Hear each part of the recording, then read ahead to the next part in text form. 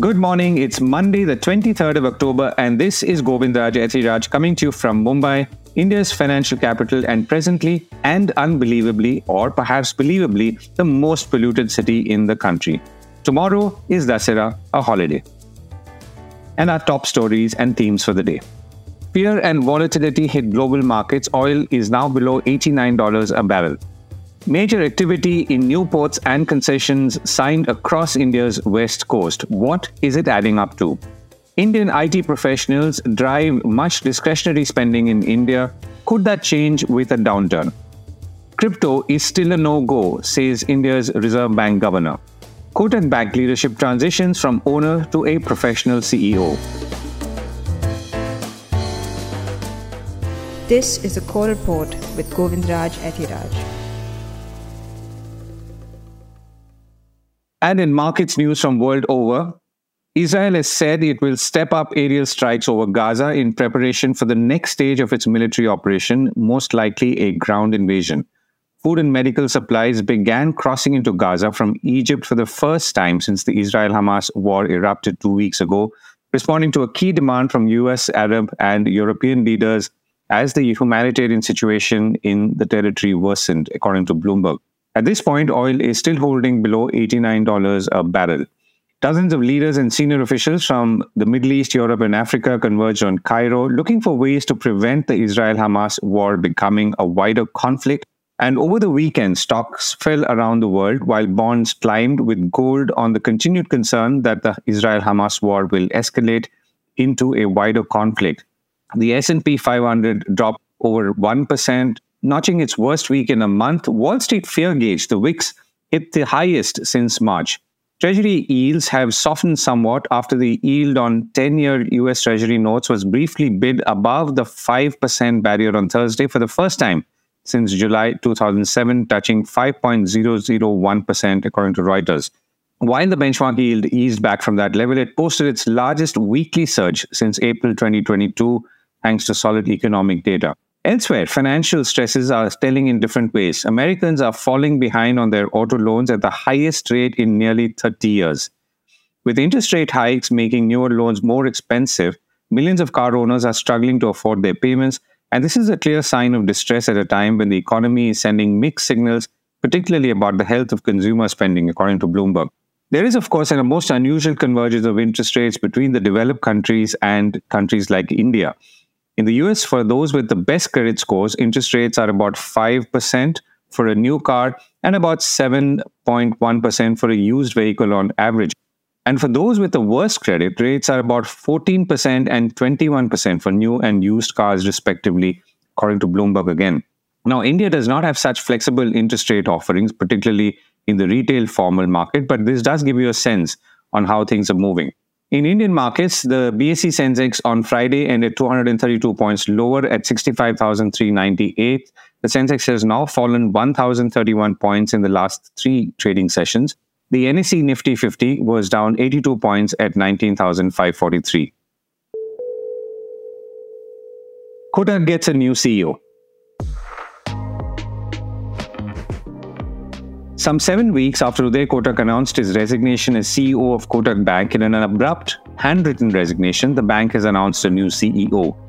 Ashok Vaswani, whose 3-year appointment has been cleared by the Reserve Bank of India, comes in from outside and appears to be Uday Kotak's junior by 2 years from Sydenham College in Mumbai and possibly knew each other earlier. Vaswani is a chartered accountant originally and has worked mostly outside India, including as CEO of Barclays Bank UK and earlier as CEO of Citigroup Asia Pacific. Right now, he's the president of Pagaya Technologies, a US-Israeli AI fintech. He's also a member on the board of the London Stock Exchange Group. Vaswani's appointment is interesting as it rules out an internal succession for now, though an internal succession may not have found it easy to pass the Reserve Bank's approval. The Reserve Bank's concerns, unstated openly at least, is that an internal successor would have been a proxy for founder Uday Kotak. In general, the Reserve Bank does not want banks to be run like companies and has set clear guidelines on how long CEOs can stay even if they are founders. The larger thinking, obviously, is that banks hold public deposits and have an accountability that goes beyond shareholders who might, of course, want continuity and might be happy with a CEO like Uday Kotak in the case of Kotak Mahindra. Uday Kotak's top managers in the main bank have mostly grown within the company, excepting in new businesses like mutual funds. And if the Reserve Bank had not put a spanner in the works, Kotak would have likely continued beyond the 15-year CEO limit now set by the regulator. His tenure would have ended on December 31st, will now remain on the board for 5 years. Shanti Ekambaram and K. V.S. Manian, both full-time directors and frontrunners for the CEO's position, will continue to remain in their current roles, the bank said. Kotak has also announced its results, meanwhile, reporting a 21% rise in loans for the second quarter, which contributed to a 24% increase in standalone net profit to 3,191 crores. Net interest margins were up 23% to 6,297 crore rupees. Broadly, most Indian banks are consistently reporting double-digit loan growth over the past few months thanks to rising demand for credit amidst increased consumer spending. And more on that later. ICICI Bank, meanwhile, has reported a 36% growth in net profits to 10,261 crore rupees for the current year, again attributing it to lower provisions and higher income. The big kicker seems to be a strong growth in retail lending too, with retail loans that account now for more than 54% of ICICI Bank's total lending, which in turn have grown about 21% year on year.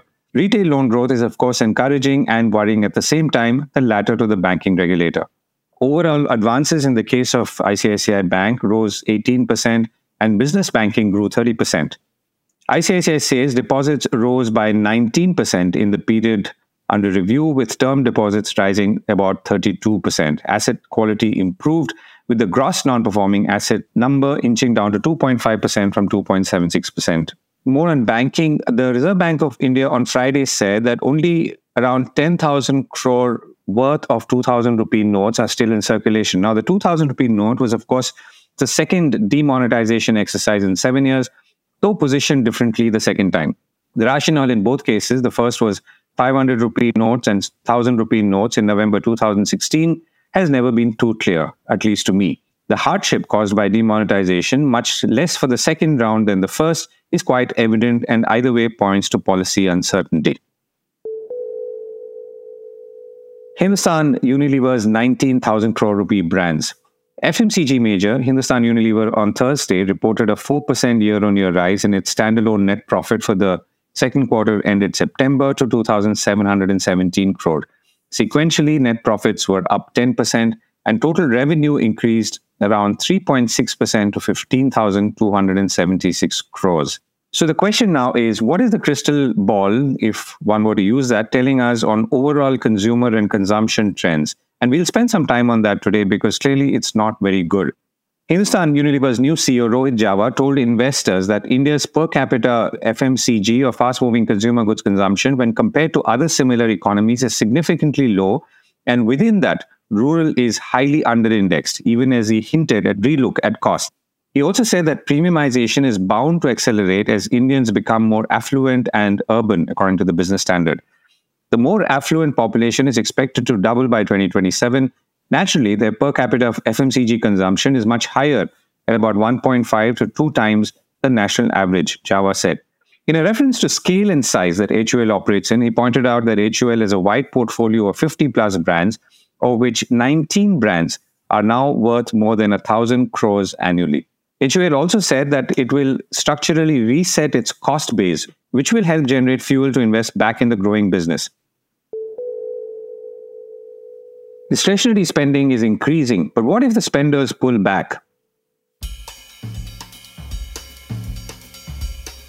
To pick up from where the HUL management left off, India is indeed seeing more discretionary spending as opposed to essential spending. Now, this has been steadily increasing in the last 2 decades, but is perhaps a little more stark now than ever before. It also means that industries are set up and flourish, like, for example, entertainment or hospitality in a broad sense, to cater to this growing spend, driven in turn by aspirations. But what happens if it reverses, even if slightly? What if those who spend and thus driving all this discretionary spending are finding their income slowing down or losing them altogether? Of course, there's nothing absolute or extreme in a way that businesses will start folding up tomorrow, but it is the growth rate that could be affected. So let's look at what's been happening in this transition from essential to discretionary. An interesting report from ICICI Securities out last week points out a few interesting things. ICICI Securities says that per capita, private consumption is now up 8 times in the last 20 years, while on the other hand, population growth is beginning to moderate. More specifically, private finance consumption expenditure stood at 61% of GDP in nominal terms in 22-23. Or put differently, it's now reached 10,000 rupees per month per person, which is about 8 times once again over the past 2 decades. And this is driven largely by the rising wallet share of discretionary consumption. The point about population being that the role of population growth in expanding consumption is fading over time, while per capita growth in discretionary consumption is likely to be the primary driver. Now, just to remind you once again that all of this is not happening suddenly, but very slowly, but again worth noting. So, as I said, the shifts are gradual over years, but the acceleration in some cases has been caused by new types of consumer behavior or external impulses. So let's get back to essentials, which are down to food, clothes, rent, utilities, which are now losing wallet share, while transportation, personal automobiles, personal care products, financial services, education, miscellaneous services, audiovisual recreation are among the areas that are gaining wallet share. The ICICI Securities says that wallet share of F&B, foods and beverage, is declining structurally. This used to be a dominant consumer category at the turn of the century in 2000 and had a 49% share. However, in the last 2 decades, once again, the wallet share of discretionary products has gained or risen to 43%, while F&B, which used to be 49%, is now 32%. Interestingly, and some of you may know this, spending on protein foods is rising structurally, even within foods and beverages. Again, the share of the relatively high discretionary consumption involving high protein products such as dairy, meat, eggs, and fish has been rising steadily. A lot of businesses obviously benefit from all of this, and it's quite easy to spot them and the stocks that reflect them as well. But on the other hand, what if the private consumption expenditure slows down as is being predicted, thanks to corporate salaries, notably in industries like IT, slowing down or disappearing altogether in a fewer cases? Almost all major IT companies continue to report lower headcount, which would have been unthought of even a year ago. The IT industry is reporting a decrease in net count with a cumulative decline of over 16,000 employees across just the 4 or 5 big companies. These big 4 or 5 companies themselves employ close to 1 million people, so the numbers are very small. But it's the shift in trend that is concerning. To understand more of this shift from essential to discretionary over time and what could happen if trends reverse, I'm joined by Vinod Karki, equity strategist with ICICI Securities. If you look at the trend, there are 2 things to it in consumption. One, obviously, is that if you have a very robust population growth, then that acts as a lever for consumption overall. And the second is the per capita consumption. So what we are observing is that the 2% growth in population that we used to have about 2 decades ago has dropped to below 1%. So that no longer is a driver of consumption. What is happening is per capita consumption, as you rightly said, is up 8 times last 2 decades. And within this per capita consumption, I look at it, it is largely driven by discretionary. Now, discretionary means essentials, which is basically your food, beverage, and utilities, and those kind of things, which are essentials. So that's actually really rising. And even within food, which is dropping, what you observe is the more discretionary, which is your protein food items, their share is becoming the largest, is taking away the major wallet share. So this is what we mean. And a lot of new categories like entertainment, leisure, other services, financial services, all these are really, are growing much faster than the nominal GDP. So their wallet share is really rising in the economy. Right. So many of these things obviously have been happening steadily for the last few years. Is there anything that's standing out even within this, let's say in the last few years? And when I say few, I literally mean 2 or 3 years. Yeah, I think some of the services, if you look at how financialization is happening, the financial services is really taking away a lot of share, and a lot of leisure, tourism, travel. I mean, obviously, the COVID effect, but that's picking up. And entertainment, form of audiovisual entertainment, gaming, and these kind of things. The numbers that are being put out that, it's really that consumption is picking up, OTTs, things like that, and mobile phones, network, data consumption. These are the new areas which are really picking up. And the stocks that you are identifying on the basis of this are stocks which you are therefore taking a more deeper long-term call as opposed to earlier? The new categories, for example, Zomato, is the new entity which we never had, in terms of food delivery and how people are consuming food. So that's one, or let's say a PVR, Inox, these type of companies, travel companies, gaming companies, and Azara, those kind of things. Then obviously the traditional retail companies are also part of this, which are innovating, getting into new categories, expanding their business base, and the whole financial services space. That's the entire thing, basically. And within financial services, also a lot of these internet, which are using technology a lot in expanding financial services, they are taking away wallet share. So, that's how it is. Right. It obviously is logical that as a country grows and its per capita income grows, more expenditure goes into the discretionary basket. And some might be specific to countries like India, some might not be. But you're also, I guess, arguing, or that's my question really, that this is secular, as in this is not going to go backwards. As in people are not, unless something else happens, people are going to continue to order on Zomato, as you said, or go to PVR Inox or the equivalent of that. Absolutely. If you look at countries like US, where the economy is largely formal and corporate sector has the largest wage bill, and the way people spend, the share of food and essential will actually even go lower from where we are right now. And discretionary services and discretionary goods, they will continue to get bigger and bigger as we expand and become more and more formal economy. Right. Let me ask you on the demand side. So the Indian IT sector, because of the sheer number of people it employs who are well paid, is going through a bump now, or going over a bump. Now, most big IT companies have obviously curtailed their hiring. Salaries have slowed down, which all reflects what's happening elsewhere in the world, particularly the Western world. So how is this likely to impact some of the arguments that you're making, at least in the near term? Near term, that's a big challenge because, as you know, 40% of the corporate sector wage bill comes from IT services. And so if there is going to be a slowdown over there in terms of hiring and wage growth, so that will slow down at least in those areas. I mean, obviously, in those areas, when I mean, it will impact the overall thing in terms of growth, right? But what is happening is this whole investment cycle that we are seeing, the real estate cycle that we are seeing, is offsetting some of this slowdown because we're seeing very strong absorption of real estate, especially in the luxury side. And that becomes a big, a lot of money comes into the hands of workers who are employed in that segment. Like construction workers is a prime example. Or all the people who are in the hospitality, hotel and others, So outside, in terms of sheer numbers, the largest recruiter in the economy is agriculture activity, followed by construction activity, and followed by this hotel trade and other things, basically. IT is a very small in terms of number of people, but in terms of sheer quantum of salaries, the amount of salary, that takes away the lion's share. So it could be a case that a lot of people might see, especially in the construction, the leisure, hospitality industry, seeing some income growth, and IT, you might see slow down. So it will be offsetting to an extent, but it will be a drag for sure, yeah.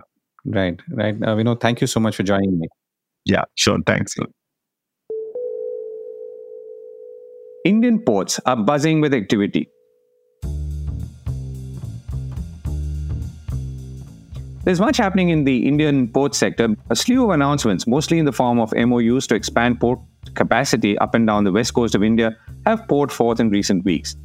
Many of them were around a recent government-hosted Global India Maritime Summit, but also in sync with a few other developments, including India's announcement of an India-Middle East Corridor, or IMEC. The Adani Group has reminded us via full-page advertisements that Mundra in Kutch was a barren piece of land 25 years ago before it took it over and built it into a port. Fun fact, Adani's port CEO Karan Adani was most likely 11 years of age when the port was incorporated in 1998. Adani Group is India's largest private operator with 13 ports and terminals representing, according to it, 24% of India's port capacity. The Adani port also announced its Vizhinjam port project in Kerala the week before. This port will be the first transshipment port in India and is fully owned by the Kerala government but being built by Adani Vizhinjam Ports Limited. It is expected to be fully operational by December 24 and is apparently the first such project in Kerala in almost a century. Meanwhile, DP World of Dubai Port World, which currently operates 5 container terminals in India, 2 in Nhava Sheva, that's near Mumbai, 1 in Mundra, Cochin, and Chennai each has signed an MOU to work on the Vadhavan Port project and also with the Cochin Port Authority. Apart from another MOU with the Deen Dayal Port Authority for a container terminal also in Gujarat at Kandla called the Tuna Tekra Container Terminal. Incidentally, most ports are owned by the government but operated by companies like DP World or Adani.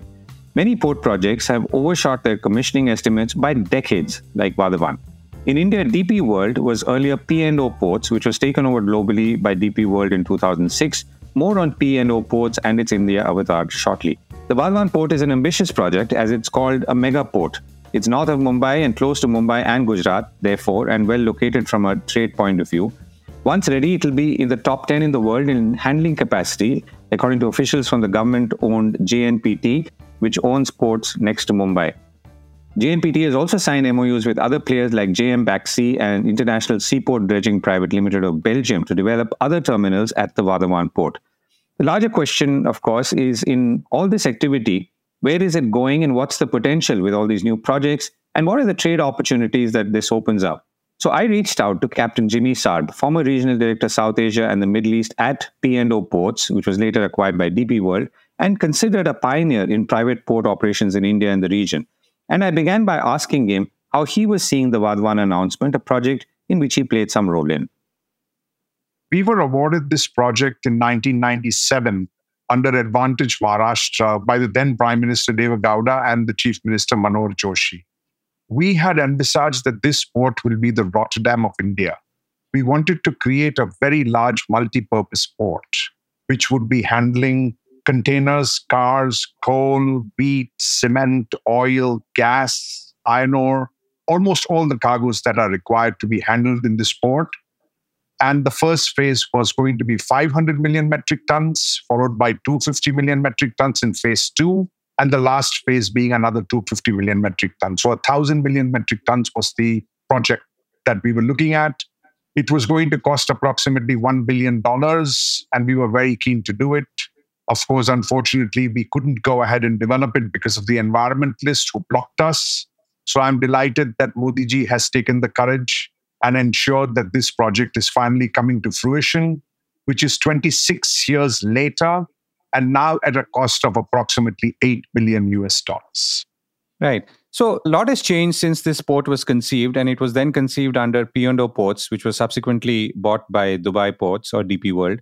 So what all has changed? Of course, we've seen much more port capacity added, including on the West Coast. And also, I'm assuming the product mix may have changed. So how are you seeing this? Well, because we didn't develop it, JNPT has developed many container terminals. And finally, even the government-managed container terminal has been privatized.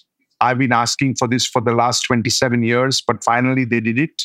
Apart from that, there's the Maersk terminal, there's the PSA terminals. And then, of course, there's Mundra. You must be seeing all the ads recently, 25 years of Mundra, barren as it was on the front page of the Economic Times. That is exactly how it was. It was barren when we bought it. There was absolutely nothing there. We would have to commute from Gandhinagar all the way to Mundra. And we put Mundra on the map. P&O Ports put Mundra on the map. And I have to give credit to Gautam Seth. After we put Mundra on the map, he has further gone on to develop with Malay Madhevia and others and developed a great port. And Mundra is a big port now and it can compete with any major port of India. And I think it's done well. So that capacity has come on. Vallarpadam has come on down the transshipment terminal. And, other ports have also come up for capacity-wise, which is very required for India as India grows. I don't think there's any dire strait emergency that we should not be developing ports. We should be developing more ports with emphasis on not the revenue that the government gets, but on emphasis on efficiency, equipment that is put in. But more importantly, the ship turnaround time should be good so that India benefits from its imports and exports. So there is usually a comparison made with ports like Singapore or even Dubai when it comes to parameters like turnaround time. So where do we stack up now? Kovin, right from 1996, I have said that Indian volume to and from should only be from Indian ports and never, and I repeat, never be transshipped. Why should an Indian importer and exporter bear a transshipment cost every shirt in that container or any goods that you transport, if you transship it over another port, you have to pay for the lift on, lift off. You have to pay for the delay in that port. And I have been consistently saying Indian volume should go to and from directly from India. And that should be the aim of every single port that is created in India. Does that mean that we lose in terms of turnaround time because we are transshipping? Of course, there may be a slight diversion. The box will stay in the yard for so many days till the mothership comes to take it up. The handling charge of lift on, lift off, of course there's a charge. No shipping line is going to do it for you free because it's transshipping over it. The Indian importer and exporter pays for it. And I've always said that when I created NSICT, my volume is going to go to and from directly from India and come to India. Right. So speaking of motherships, so the Visakhapatnam port in Kerala, the project is also moving, which is more of a transshipment port. So would that now help segregate traffic and speed up everything? Well, the Visakhapatnam port, I believe it's a very good concession agreement that Gautam Seth has got, but it's going to directly compete with Volatility, which is also a transshipment port. It's also going to compete with Colombo, SAGT, which was a piano terminal in the old days. It's going to compete with the Jaya terminal. It's going to compete with the China Merchants Terminal that the China merchants own. And now, surprisingly, it's going to also compete with Gautam Seth's terminal itself because he has signed a concession in Colombo to do a transshipment terminal. So Visakhapatnam is going to directly compete with that. It doesn't make any sense to me, but that's how it's going to be. But in my personal opinion, there is no need for Indian volume to be transshipped anywhere. And as you look at the coastline of India, the coastline narrows towards the bottom. And there is a lot of competition. Chennai is doing well. Chidambaram port is doing well. Tuticorin is doing well. There's just too much cargo capacity there. And there's a lot of competition there. So I can't see Visakhapatnam competing. And Vadwan, the location is fabulous. Modi's new system to compete with one belt and one road scheme is perfect. Vadwan's perfect. 20-meter draft. It'll go directly. Although the alignment in the maritime thing was shown as Dubai. Personally, I think it should be directly into Fujairah so you don't enter the Persian Gulf. So if you don't enter the Persian Gulf, you don't have to pay the premium, the insurance premium, extra steaming time to and from. And from Fujairah, it directly connects onto the rail line, goes via Saudi Arabia, and then goes out again. So if Modi's dream is to be coming true, as far as that is concerned, then the location of Vadwan serving the Indian hinterland, be it Maharashtra, be it Gujarat, be it Madhya Pradesh, be it Bihar, be it whatever, is fantastically positioned. The port is fantastically positioned. We saw this coming in 1997. Unfortunately, as I said, it's 26 years too late. But happening, my dream is coming true, and that delights me to no end. I would like to see this happen. Right. Captain Sarp, thank you so much for joining me. Thank you very much for having me. Cheers. Bye-bye.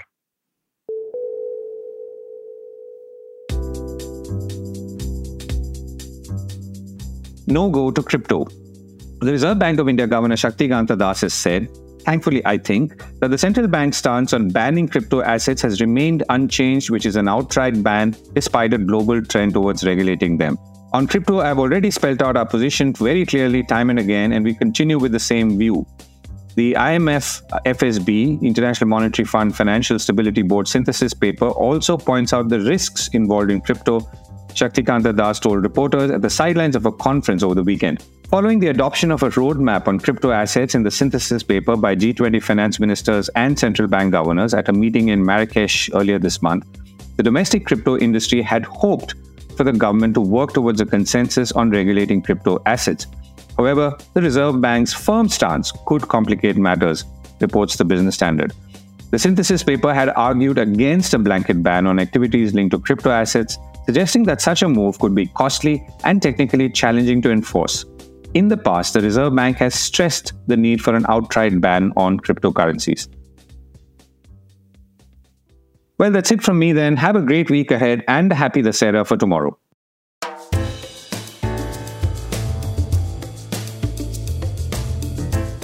This was the Core Report with me, Govindraj Ethiraj. Do stay connected with more of our coverage at the Core. You can check out our website or sign up to our newsletter at www.thecore.in. That is www.thecore.in, or follow us on LinkedIn, Twitter, and Facebook as well. Now, we would love your feedback on how we can make business more interesting and relevant to you, including our reporting on India's vibrant manufacturing sector. Write to us at feedback@thecore.in. Thank you for listening.